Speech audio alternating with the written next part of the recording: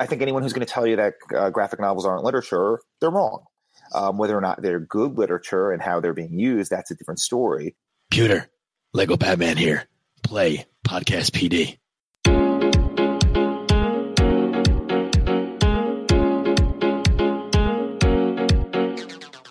This is Podcast PD, the show that provides you with anytime, anywhere professional development. Our conversations and guests will provide you with the learning you might get in a faculty meeting or on a PD day. Except you'll have more fun with Stacy Lindis, AJ Bianco, and me, Chris Nessie.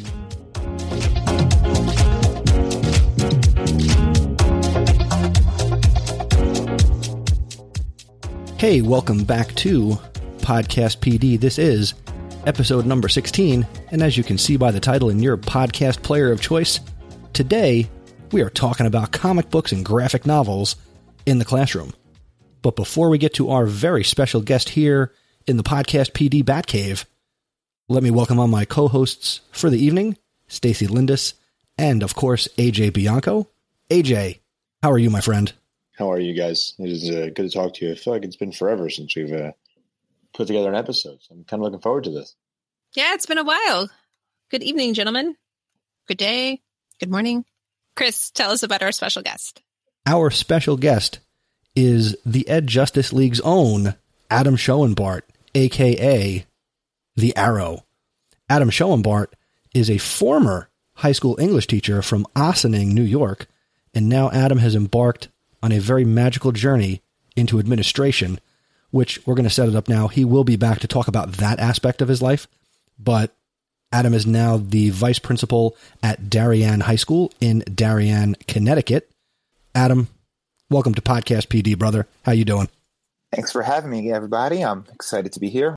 It's been an exciting start to the school year. I know. I hear suspensions are up and discipline is in order now, right? I'm not sure I'd say suspensions are up, but it's an interesting transition with the getting my start in school leadership and administration, getting a better understanding for that side of the job, among other things. And what a different side of education I'm sure you're learning that it is.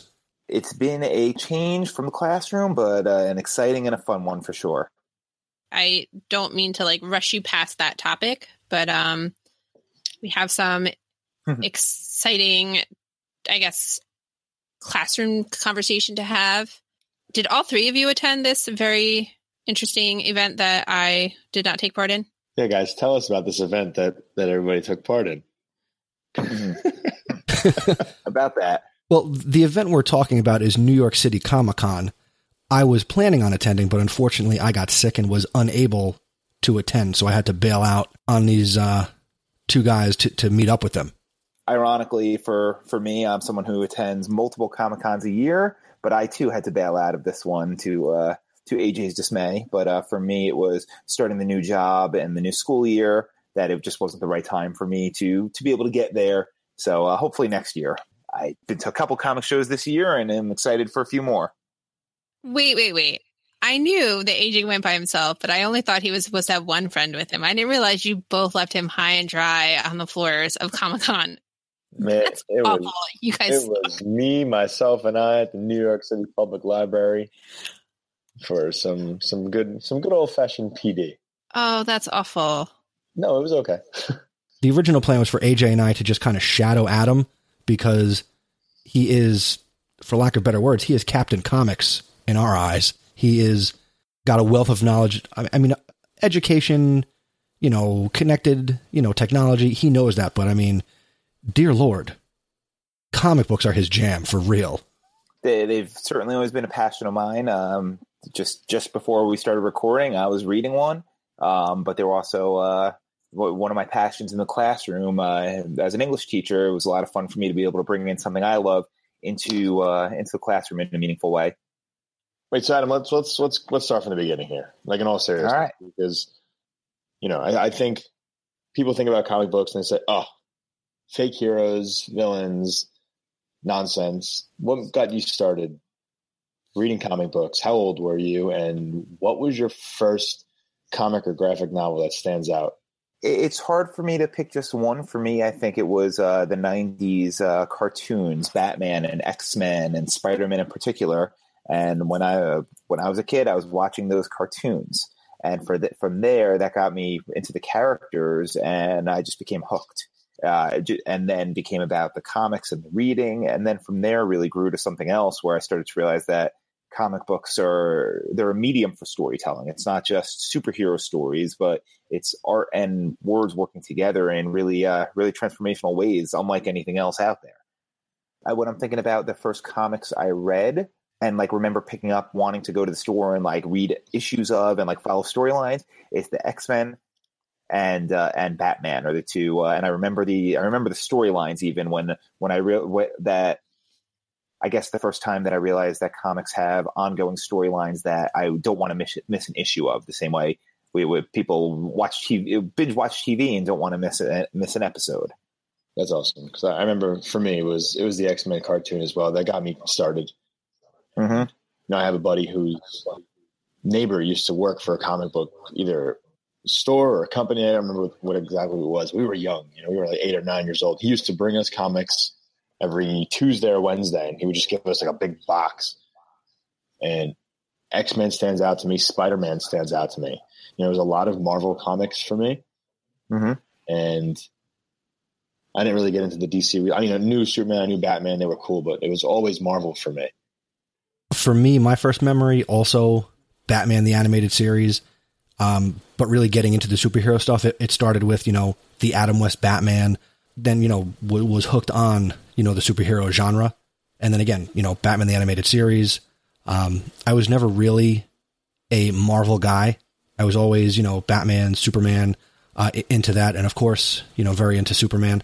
And it just kind of took off from there. My first comic that I remember getting was the Death of Superman in the plastic.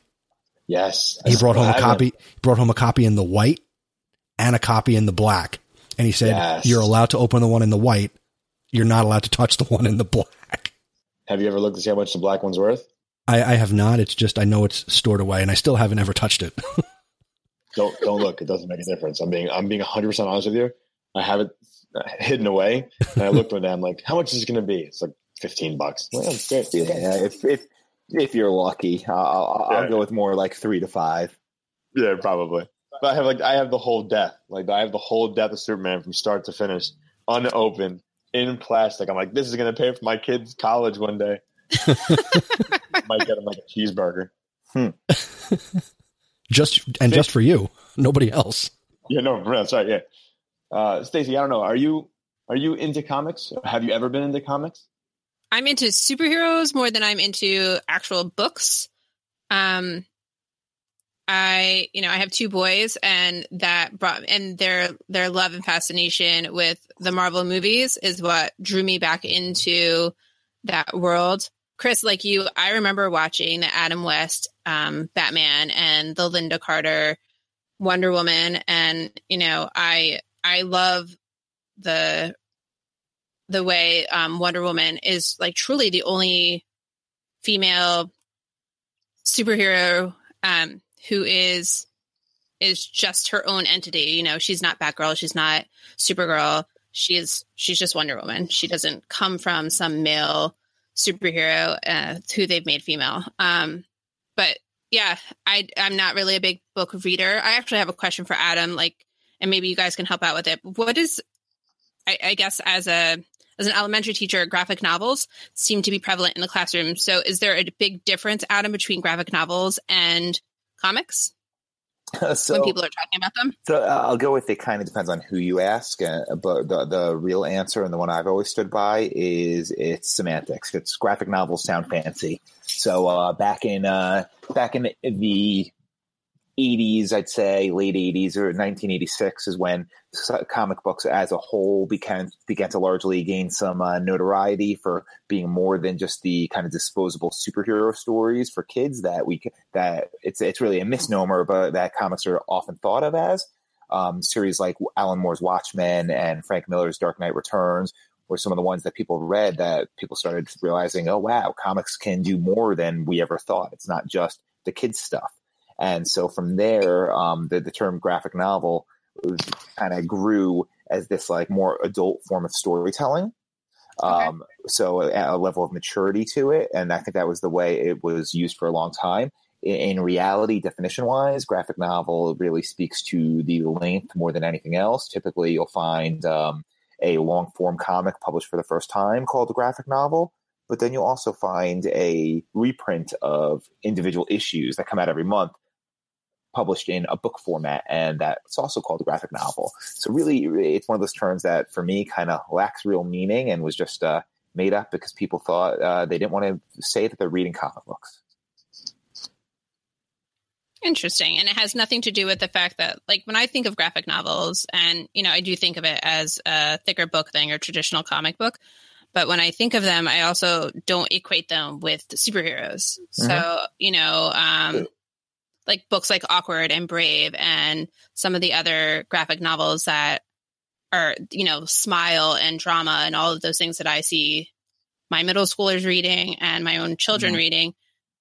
I consider those graphic novels more so than comic books. I don't know why.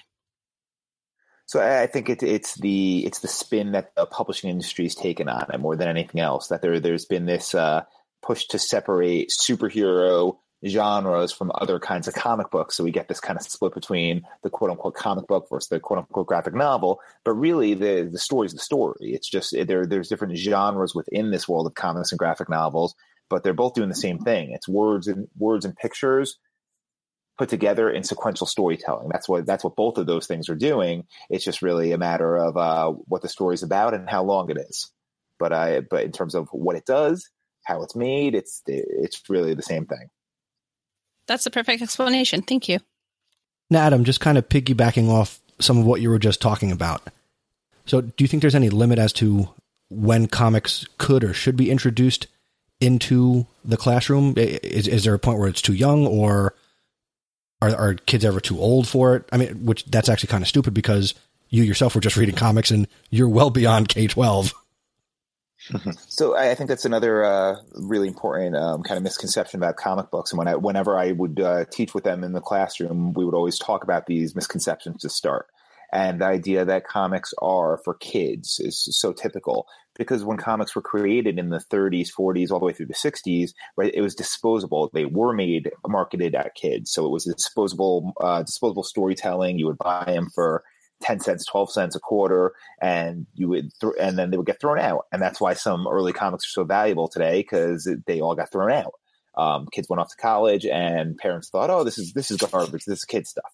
But really what we're finding more and more is that comics are just a form of storytelling. So if you think about, well, when would you show a kid a movie or read a book or a short story or a poem, right? Comics are the same thing in that they're a medium for storytelling. So I really think that they're valuable for all ages. And again, keeping in mind this idea that comics are the medium. It's the way the story is told. It's not the genre or what the story is about.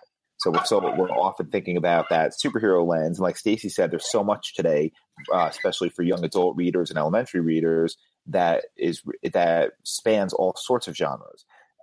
On top of that, I think there's a lot of research out there that shows comics are one of the kind of unique mediums that really appeal to all kinds of learners. It's not just the boys or the girls or the high functioning students or special ed students or reluctant readers, that there's value for all kinds of diverse learners out there too.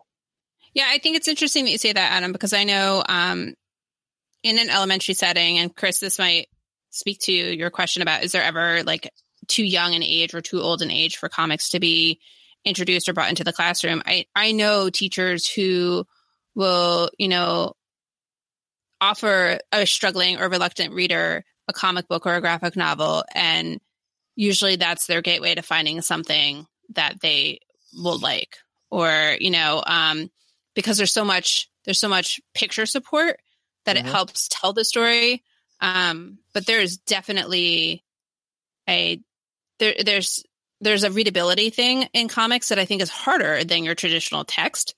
And I think sometimes kids need to be taught how to read a comic book as opposed to how to read traditional text that goes left to right. Absolutely. There's this term called closure. It was a term coined by Scott McCloud, who's one of the great comic book creators, and he's also written the comic books about making comic books. His Understanding Comics is his first one, which is a graphic novel about the comic book medium and how the medium works. And it's kind of a textbook to understanding comics.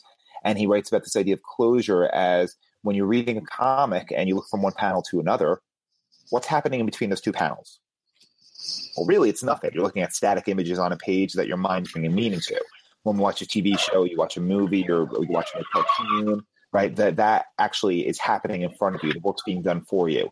But in a comic book, you have to actively look at the panels, look at the words, look at the images, and you decide how they work together. It has 2 seconds pass, 10 minutes, 4 days. What's happening between these panels and what's the action, right? Comics, the art is telling a story, but it's up to the reader to put that story together to make meaning of the words and images. So it's definitely, it's in some ways, for some readers, it's a easier kind of reading, but I really think it's more of a trick. But really, comics trick you into doing more work in different ways than your traditional reading often does.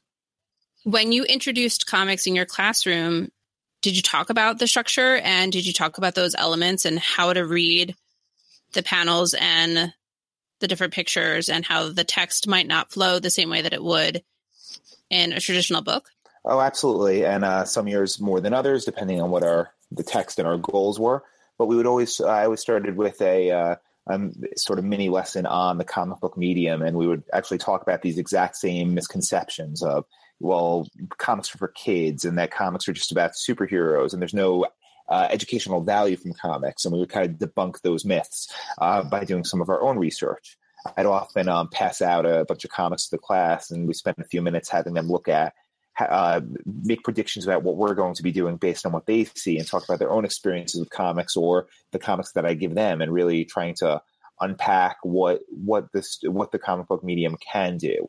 Because I think it's important, just like when you're introducing any kind of new, right, text or concept. If you're studying film, right, in your class, you're going to really talk about how film works as a medium. If you're looking at novels, you're looking at the way the written word functions. So the same way here, I think it's really important to have some conversation about what makes comic books special and why they're valuable and how the story is told. Some years we did that very explicitly and really dug into it, especially with some senior electives that I taught. And then other years with my 10th graders, it was shorter, quicker, more to the point. And as students became more interested or less interested, that would always change. But I think that kind of like critical thinking and understanding about the medium really adds a lot to the conversation. You know, I mean, the TV shows are big right now. Movies are out there, so they're surrounded by that in their pop culture. But when you actually give a comic to a student, a high school kid, what is the first thing that they think or say out loud? So most of the time, it really depends on what the comic is. I like the lesson where I give them all. I take 30 totally random mix of comics and I pass those out because we get a good variety. And a lot of times, you get the kids who they recognize the format. They recognize, okay, I have words and panels, and I have superheroes, or I have cartoony kind of illustrations often, and it activates this prior knowledge for a lot of these kids that it's something that, whether or not they've ever read comics, it's something they're familiar with to some level. So I think there's that connection usually. Most of the time, very quickly, you get a lot of kids questioning, they're like, what am I going to get out of this? This is stupid, and these are for kids, and that's kind of a little bit of a fight at first. But I find that that's one of the fights that pays off so well, because just like any other medium, not all comics are good. Not all comics have the educational value, just like not all novels or movies have that quality. So, but by making good choices with what you're reading and why, I find very quickly kids' eyes open and they're like, oh, wow, like I didn't expect this. And that kind of, when I've used a text like a Thor comic book, it's a lot simpler, and we're looking at mythology and we're looking at heroes. But then when you use something like Art Spiegelman's Mouse, which I've read with my sophomores many times, it's a Holocaust memoir, then very, very quickly, kids kind of really shocked at the depth that the genre, that the medium really has. So I think there's often a lot of surprise and a lot of kind of questioning of connecting to past experiences, but questioning them at the same time. Adam, before we get to our students' reactions, what should a teacher consider when they want to use comics or graphic novels in their instruction?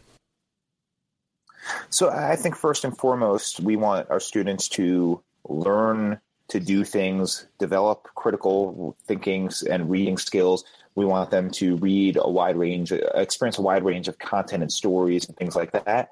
And I think just like we wouldn't hopefully sit and just read the textbook all the time forever, right? We want to have a variety of experiences for our students.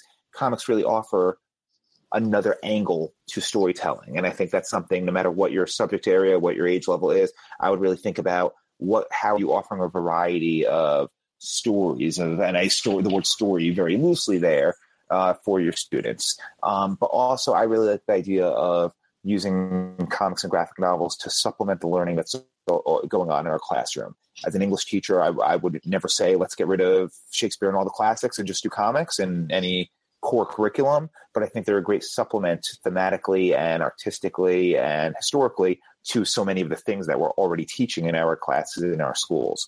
So I really think about those kind of connections, along with the fact that these stories and these heroes in this format has become more prevalent and more popular in our culture and with our kids than really ever before. So we need to be taking advantage of that in our classrooms, really making those connections with and for our students. What were the reactions of your admin and even your parents? I don't know how I would feel if my son came home saying, my high school English teacher wants us to read Thor, and he's going to equate that to all things, Norse mythology. So I think, to be honest, no one ever questioned it. It was something that I always had good feedback on from my administration, and I definitely spoke about with parents. Back to school night, I would list Mouse 2 on my syllabus, but at the same time, it wasn't something that was really ever questioned. I think anyone who's going to tell you that graphic novels aren't literature, they're wrong. Whether or not they're good literature and how they're being used, that's a different story. But I think we've got to be able to push the limits and change some minds and as long as you can make a good argument here, there's a lot of value to it. And I think it's all about how you present that argument and when you need to. Okay, so let's switch hats for a second. Since you are administrator now in an administrative role, you walk into a classroom, and you see a perfect opportunity for an educator to use a comic that you have used before. Mm-hmm. How do you present that to them? And how do you get them to buy into doing something that's completely different for them, but maybe would be a really nice way to connect with their students on a different level? I think I would definitely start by bringing in that comic, because odds are I probably have it, or making that suggestion and having that conversation. But I think what's really important there from the administrative side is that there's a hard balance that I'm trying to find between when I'm giving a teacher a recommendation versus a change that needs to happen, right? I'm not going to go to a classroom and say, you need to be teaching a comic book tomorrow. But I think there's the collegial conversations of professional learning, of growth. And I think making those recommendations through that lens is really important. But I think it also goes back to any change you want to see in the classroom. Find the teacher who's going to get excited about it, who's going to be open to it, who's ready for that change, and find success. So I think it's, rather than looking at, if I'm going to say I'm going to have all my teachers using comics, well, I'm going to start with that one teacher who I think will be into it, will do it well, and will see the payoff with their students and with the curriculum. It's not going to work in every class, and it's certainly not going to work all the time. But just like most things in education shouldn't and don't work all the time and aren't one size fits all. I'm sitting here and I listen to my kids when they come in Mondays, Tuesdays, Wednesdays, and all the big shows are on TV. And I love when they come in, they're excited about, oh my goodness, did you see The Flash? Did you see how good it was? And this and that. The excitement is there. So for me, I'm trying to find a way for myself now to bring in some comics to the classroom, right?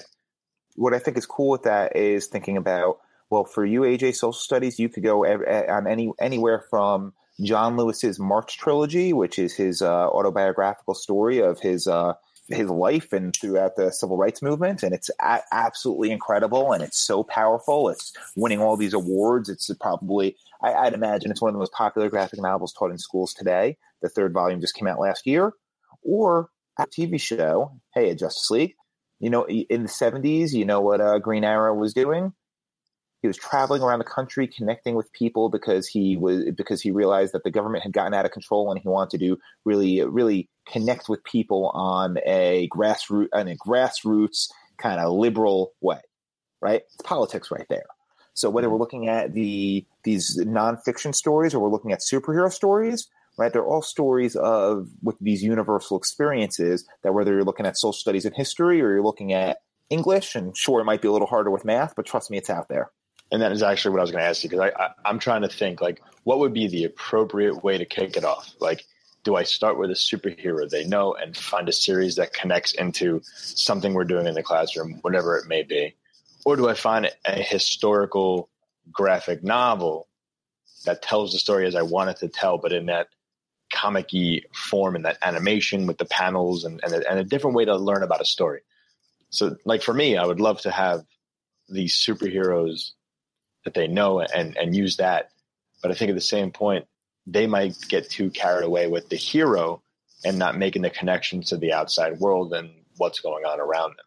But I think that's where you would be bridging that gap, AJ, because as you're saying that, I'm thinking I too would also want to go with the superhero they know and find a story that mirrors, the historical content in this case. Adam, what are your thoughts? I think it all goes back to the learning objective. What are you looking to do? Are you looking to present a historical event in a new way? Well, then you might be doing some research on Revolutionary War graphic novels and see what comes up. Mm-hmm. But my hesitation with that is there's this when somebody's really into something, and like I am with comics, oftentimes I see educators out there who are into comics, into a kind of a niche angle of education, and you just start to push all comics in the classroom. And just because some comics are great and have a lot of value doesn't mean there's going to be that specific Revolutionary War comic you're looking for. I mean, there probably is, but it doesn't mean it's going to be good. And I think especially if we're introducing a type of text that is a little more controversial and you've got to maybe fight a little harder for, you want to make sure you're choosing something that's going to be effective for what you want your students to learn and is quality, right? We're looking at stories. We want them to be good stories, well written, well crafted. But the other side for me is really thinking about what do you want your kids to learn? Are you teaching the American Revolution? It's really an underdog story, right? It's about truth and justice. It's about America rebelling against kind of an oppression of their parent country. Well, there's probably a dozen different superhero analogs for that exact same thing. Really, for me, it goes back to these universal experiences that comics are so good at revealing, right? Superman's the ultimate immigrant story, right? He's sent here from another country and has to learn to live among us, right? Then there's another Superman story, an alternate universe called Red Sun, where he lands in the Soviet Union, right? Think about that when you're doing the Cold War, right? There's all these different experiences captured through the lens of superheroes, but it's really about so much more than being a superhero. Now, as you're saying that, the following question pops to mind. We've been talking about how we can use graphic novels to teach content, and we've brought it into social studies. Obviously, Adam, you have experience bringing it into English and language arts. What are your thoughts on having students create and write? And we have them learn to write poetry, and they learn to write all different types of prose and different writing styles. What about writing comics? I love the idea of it. It's something that I always offered as an option in my classroom, but I frankly didn't do enough of, and I would have loved to have gone back and really made more of an emphasis there. I think it's my fear with it in some ways is that it's hard to assess and always seemed like an easy cop-out for a kid who didn't know what to do. Well, they make a comic because I like comics, and so they think they're going to get a good grade. I think it goes back to just like anything, and especially anything creative, right? You want to make sure to provide that critical thinking component to it. So the few times that I did have students creating comics, we often kind of deconstructed the way that different comic creators, writers, and artists went about their craft and tried to either mimic or come up with their own stylistically appropriate ways of telling those stories. So I think it's important to me to give students those options, add creativity to the classroom, but also really be examining, and again, this is coming from an English perspective, I guess, but critically examining the way in which the medium works and the words and images come together.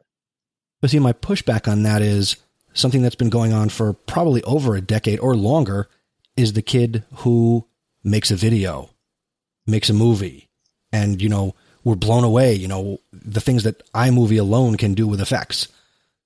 Has the child thought critically when they make their video, or went out on a weekend and shot some video with their friends with a GoPro? I think that's debatable. So that's my only pushback with that is, you know, if we're bringing up how we assess it and what the requirements are, then I think that raises the level of rigor on something like creating comics. Yeah, I think you're totally right. I think there's a lot of similarity between those two examples. So again, for me, it goes back to what do we want our students to learn or learn to do, and why? And then how are we assessing that knowledge? Because I think you're right, Chris. I think like we are blown away when kids go create a movie. And I think part of it just comes from our age and that wow factor, right? Like depending on how old you are and how in tune you are to technology, that might blow your mind, right? But if I watch my kids sit there and make silly little YouTube videos or play on their phones, like I know that it's easy to make it look amazing because all of the tools are right there. And it has, if you're not really looking at the content, it has little to do with the actual ability or skills of the kid so much as it does with the software that they're using. Right. So I can see where you're pushing back on that, but I agree with you, Adam. Like where there's a fine line between creativity and a kid who's just going to cop out. They're like, oh, you know, I like to draw and I'm just going to draw this half story and I'm going to turn it in. And then there's no real depth. There's no storyline. There's no character development. I think that comes from knowing what kids are truly capable of. Like we need to know what our kids are capable of, what they're capable of being critical of, you know, the work that they're able to do, and just not get bogged down in the showiness of some of the things. Mm-hmm. And I'll add to that. I think the way I would look at this also is adding this piece of critical thinking and reflection. Well, all right, so you want to make the comic? I'm all for that. But why did you choose to do the things you did? Why pick your favorite 3 panels and explain your choices? How did this come together? What's the purpose of it? What's the effect you want it to have on the reader? Right? Really asking students to think critically about their choices and keep pushing for that why behind the learning and the assessment. Agreed. I think that's a critical piece. See, I think there's so many different tools out there that we can have our students create something, quote unquote, comic booky, comic book like, you know, and you just think about like apps or tools like Storyboard that, or even Google Drawing, or I like to just give them a piece of paper and have comic strips on it. Or like a Powtoons. Oh, Powtoons is another one. Absolutely. There's just so many ways out there that we can have them express their passions in so many different ways. Hey, Adam, here's a comic booky question for you. Since you have experience and you've taught with, you know, comics and graphic novels in the classroom, what mainstream comic or well-known book would you love to teach with, or were you most excited to bring in and have your students be like, oh my gosh, I didn't know that fill in the blank superhero could be related to this topic. And wow, thank you, Mr. Schoenbart. You know, my best example actually is, so it's I'll say X-Men First Class. So not quite a kind of a cheat because it's not specifically a comic book, but a comic book movie. But really, it's about the X-Men characters. And so this is a good example of speaking to the idea that that comic book superheroes often represent something much more than what it seems at first. And actually, this is true of all the Marvel characters, Marvel in particular, but most superheroes in general. So the X-Men, right? They're mutants.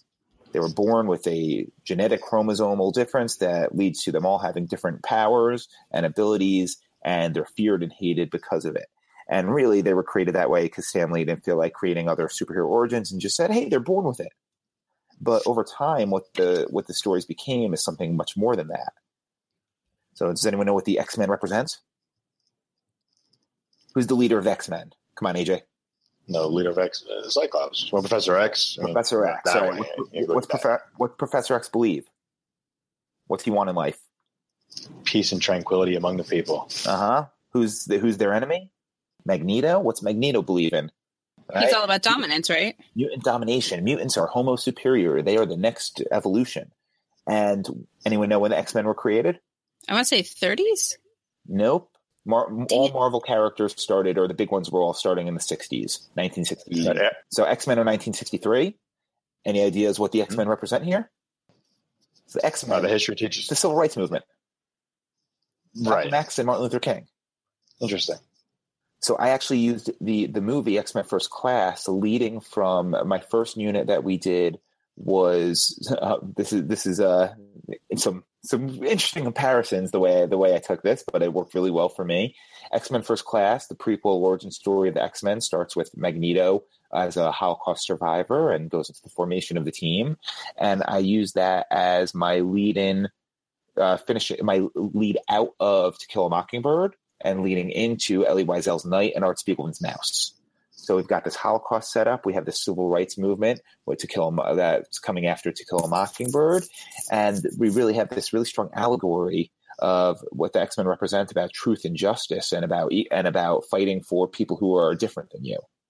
So for me, that was really the core of it. How can these superheroes, right, who we all know for the most part, most of these kids have seen an X-Men movie or at least some superhero movies.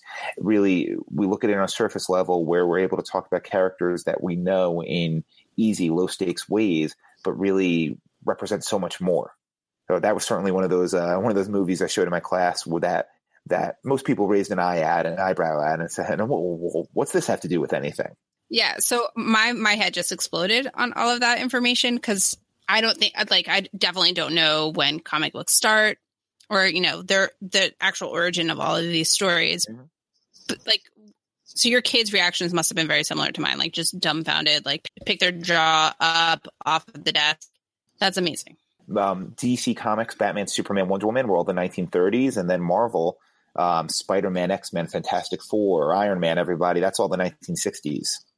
Adam, how would you use comic books with your own staff? Do you see that being something that you can turn from your English teacher ways into your administrative ways? I mean, I've always been fascinated with the conversations that we've had on the side just about comic books and your knowledge of them. Do you ever see that working with the teachers that you're now supervising and leading? So I have two sides to that answer. On one hand, sure, you walk in my office and you'll see on my wall a poster and a piece of artwork. And that's led to a lot of conversations that, just like we found in our experiences, a lot of teachers I work with, they're into something in the realm of what we'll call geeky stuff, right? Whether it's the Game of Thrones poster or the Batman one, it's a moment to build relationships and get to know people outside of the just school and teaching realm. So that's led to some good conversations, ones that I would certainly hope to leverage into more conversations about comics in the classroom, because I love comics. I love to see them being used for sure. It's less about comics themselves and more about thinking about ways we can do school differently and how can we bring our passions into the classroom and how can we really think about different ways to approach the content and the skills that in many cases have been the same for such a long time. So I kind of look at comics as this microcosm for bringing new ideas or new approaches into education as a whole, and whether or not that ends up being the comic book or graphic novel in the end, I love it, but I care much less about that as long as we're thinking critically about what we're doing and really thinking about new ideas.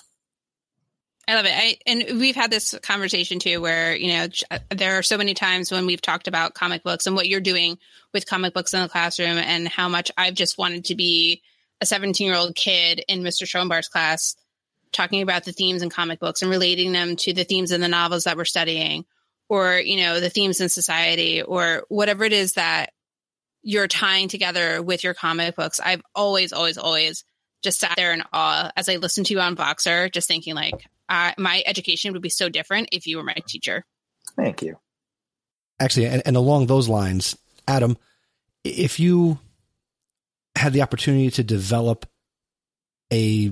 I'll make it easy, a language arts elective that revolved around comic books for the basis of the curriculum, what would that elective course look like if you could solely use comics for a language arts course? So I think I'm going to cheat a little here. I used to teach a class called Myth, Magic, and Make-Believe, which, as you know, but it wasn't just a comic book class. It was a class focused on all sorts of mythology. We used the idea of the hero's journey as our foundation, and we looked at Norse and Greek mythology, and Thor comics fit right into there. We looked at magical realism, horror literature some years, Arthurian legends, and we really dug deep into these sort of genre stories. And I think for me that the hero's journey is such an essential part of our culture, really, and the worlds we live in. That's the foundation I would love to continue exploring through comics. We read books like Thor, God of Thunder, which is a Thor graphic novel, and another comic called I Kill Giants, which is a very small personal story of a young girl dealing with grief and seeing the contrast between these big bombastic superhero stories and these much more personal slice of life stories, and how we can draw those connections. That's something through the lens of heroes and archetypes. That's something that's always fascinated me, and I would love to keep working on. I hope that pops up in the near future as something you're like, hey, I got this course. Here's let's kind of stick it in there. Well, one of my things I've noticed is I found in the 9th grade curriculum, they're reading the Odyssey and using Joseph Campbell's Power of Myth. So I've been talking to some of the teachers and getting a sense of what they're doing. What I'd love to be able to do in the future is do some guest teaching in a few of the classes every once in a while. I think that would help keep me really connected to the classroom and get to know students in a different way, but also would really just be a lot of fun to be able to do what I love in the classroom. Not that I don't love what I'm doing now, but really be able to keep that connection alive. So Adam, real quick, as you are one of the best blog writers that we know, talk a little bit about your website and where it's come from, where it's going, and what you're excited about with Show and Bart on the web. All right. So I blog at ashowandbart.com. My blog was called the Show and Blog, but I recently announced a upgrade is coming. I've noticed it's been hard to find the time to write with the transition in the new job, and at the same time, I've been working for a while on a update to a brand new site and new design. So I decided to go on a little bit of a hiatus while I put all that together and really find the balance in my new position and make sure I can really have the time to blog meaningfully. And I miss it, so I'm excited to get back to it. So you will find my new site titled Show and Tell launching very soon by the end of the month. I'll say it right here, by the end of the month. So now all the listeners are hearing it, so I'm committed to that. And you can still find that at ashowandbart.com. I blog about technology, instruction, and leadership. And I do have quite a few posts that are focused on these ideas of pop culture, comic books, and the English classroom. Often with some of the conversations, just like we're having here today, about making connections between comic book, superhero, pop culture, and education. Yeah, I always love when you would attend a movie and then write about it the next day and just how you were going to bring that into your classroom. Me too. I'm hoping to do more of that. You've got a couple movies coming up that you can totally take advantage of that on. Just a couple of movies. Couple others. Absolutely. So, Adam, would you be willing to stick around and participate in the rest of this episode? Sure.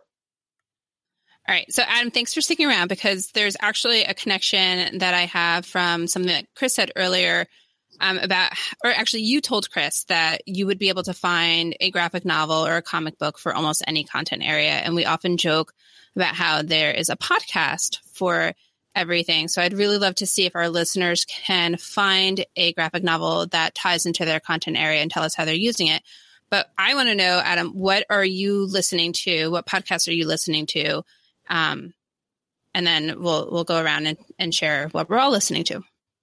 So I'm listening to a lot of podcasts these days, and what I've been finding more and more is a short podcast that gives a real punch to it is something I've been enjoying. And one of my goals lately has been to follow the news a little more closely and really keep up with what's going on in the world around us. And with that, I am loving the Up First podcast from NPR. Oh, I love that one too. 10 to 12 minutes every day. They come out at 6 a.m. So when I'm leaving for work, I usually listen to it as I'm getting ready or getting in the car. And it is a great, bite-sized, and really thoughtful, well-produced news podcast. And I'm really enjoying it. Yeah, I like that one too. I like that there are 3 quick stories And if you want to dive deeper into any of those topics, you could probably do that. But I feel like you get enough content from the 3 short stories that they cover in about 12 minutes to just feel like you know what's going on in the world. Mm-hmm. Absolutely. And my tip with that one is I'm subscribed to it, but I have that one set in Overcast to only keep the latest episode. So if I miss it or I don't listen to it, it's gone. I don't let it That's a good idea. back up my log. Oh, that is smart. That's smart. But I listen to it every day because, like Adam's saying, it's like one of those things like you're doing your hair or getting dressed and it's just like there. Listen to it. And because I listen to everything, like I listened to that one on almost 2. It's not even 12 minutes. So Chris, what are you listening to these days? I'm actually going to have to give a shameless plug for the House of Ed Tech because I as we record this today, I released episode 96 and I have planned out episode 96, 97, and 98 are going to be a how to podcast miniseries. So I recorded recently, listened to it for quality control today. So the last episode I've listened to of a podcast is my own. And episode 96 is all about why somebody should consider starting a podcast.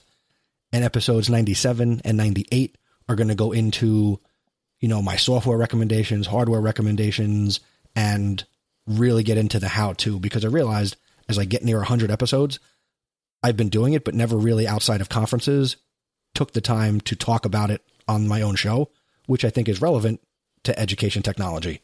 So if you're not subscribed to House of Ed Tech, go over to chrisnessy.com/subscribe and check out episode 96. And if you've ever considered starting a podcast, maybe hearing me talk about why you definitely should might give you that little push that you need. Now, talk about pushing. This is really just the lead up to the book that you're going to publish, right? The book might be closer than you think, and it might come out really soon, like after episode 98. Oh, I love it. Yay. Push, push. Thank you. All right. AJ, what are you listening to? I've been re-listening to a lot of old episodes from a bunch of different people. So I am actually looking for something else. I've been stuck on so many episodes that I want to use for my classroom routine. So I've been listening to episodes of Cult of Pedagogy. Her stuff is outstanding. So I made a list of specific episodes that I wanted to get to because she's talking to certain people about certain things like personalized classroom or differentiating instruction or questioning technique. So I've kind of been stuck, like just going back to the old things. And I've been listening to a lot of Kelly Croy and the Wired Educator, just because I want to hear the interviews he has with a lot of different people. But I'm looking for something a little deeper. So I'm looking for recommendations.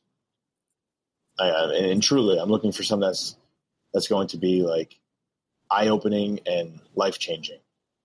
And I have to find those podcast episodes that like grab me.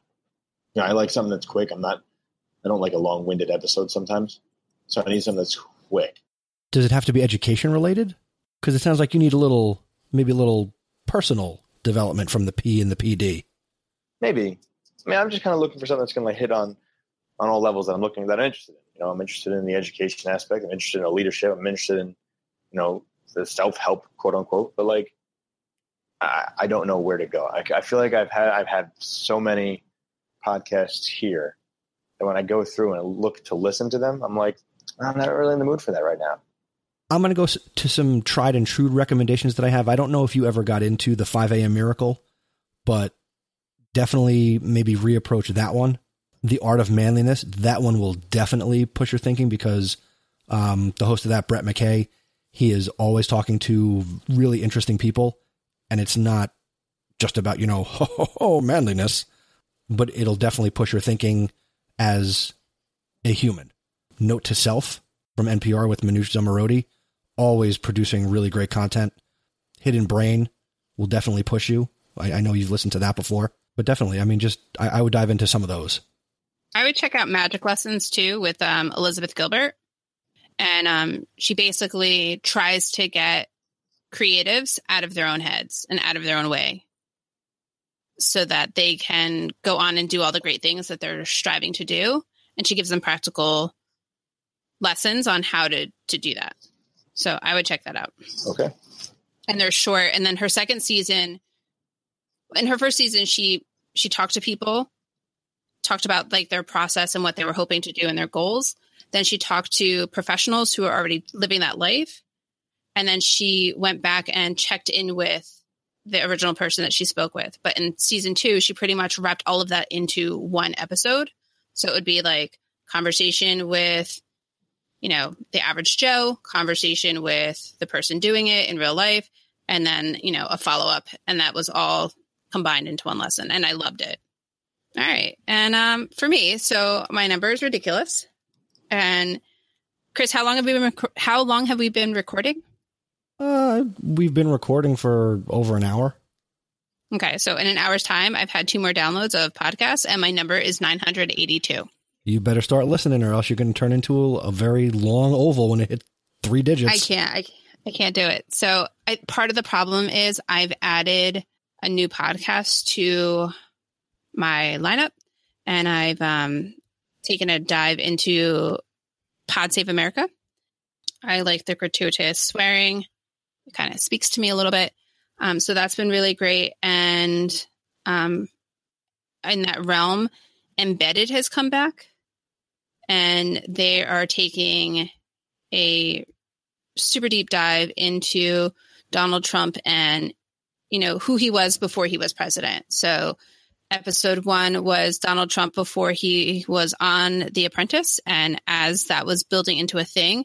And then the second episode was Donald Trump, the golf course mogul. So those are the 2 episodes that are out so far, and they're just fascinating. You know, someone who lives in New Jersey, we know a lot about Donald Trump as a casino millionaire. So it's just kind of nice to get a different view of our president and kind of, you know, see where he came from. Paint that picture beyond The Apprentice and some of the media spin that you see on TV. Very cool, Stacey. So that's a lot of podcasts, which actually fits in with one of the pieces of feedback we got. And so we did get 2 pieces of feedback, one via SpeakPipe, one from our Flipgrid. So we do want to thank, and we're going to play this in the next episode, from Jeremy Frick and also from Miss Lori Canada. We're going to play your feedback in the next episode. So come on back for that one, episode number 17. And if you want to leave us feedback, you can go to podcastpd.com/feedback. You can also go to podcastpd.com/Flipgrid, as our very first Flipgrid challenge is still ongoing. And again, we simply want to know where you're listening and what you're doing with this podcast, Podcast PD. So check that out, and we will look forward to playing some of those responses on the next episode, in episode number 17. But before we say goodbye, Adam, real quick, let our listeners know how they can connect with you and continue to learn from you in so many ways. You can find me on Twitter at Mr. Schoenbart, and my website, aschoenbart.com. All my old writing and posts are there. More information how to get in touch, and look forward to a brand new site and new writing coming soon. All right, Adam, thank you again so much. We really appreciate it. And you know what? I'll just sneak this in here at the end. You know any good jokes?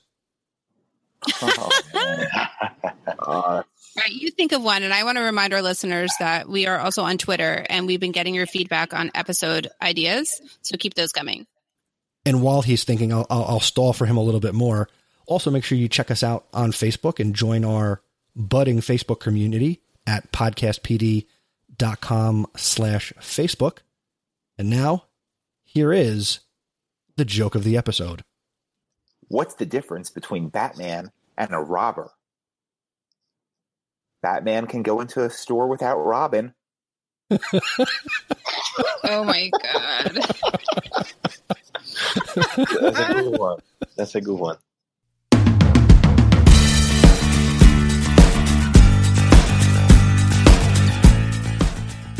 Thank you for joining us for this episode of Podcast PD. For links to all the resources mentioned in this and every episode, please visit our website, podcastpd.com. You can connect with me on Twitter and Instagram at AJBianco, and I also blog at ajbianco.me. You can connect with me on Twitter. I am Mr. Nessie, and I would love it if you also checked out the House of EdTech podcast over on chrisnessie.com. You can connect with me on Twitter and Instagram at iRunTech, and I blog at iruntech.me.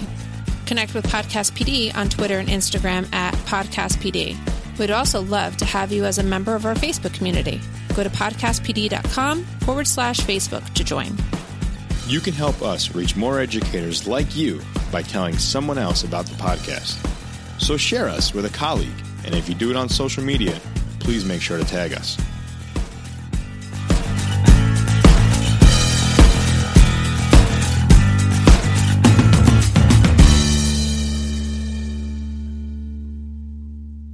Podcast PD is a proud member of the Education Podcast Network. Podcast for educators, podcast by educators. For more podcasts, visit edupodcastnetwork.com. Podcast PD is a proud member of Voice Ed Radio. Voice Ed Radio. Your voice is right here. For more great content, go to voiceed.ca. What is Thor's favorite food? Tortillas. Tortillas. You know, getting down to my Latina roots. Anyway, ha ha ha. What is Spider-Man's favorite month? Webruary. What is a superhero's favorite part of the joke? The punchline. Where is Spider-Man's homepage? On the World Wide Web. We are looking at the same page. When did Anakin Skywalker become evil? In the 6th grade. What is Superman's greatest weakness? I don't get that one. Nope, I don't get it. A bucking horse. A bucking horse? I don't get it. I'm not gonna do that. Oh, that one's mean. What's the difference between Green Lantern and a unicorn? Nothing. They're both fictional characters. What position did Bruce Wayne play in his Little League team? He was the Bat Boy. Got it. What does Batgirl wear to bed? Her dark nightgown. What did Wonder Woman say to Spider-Man? Don't bug me.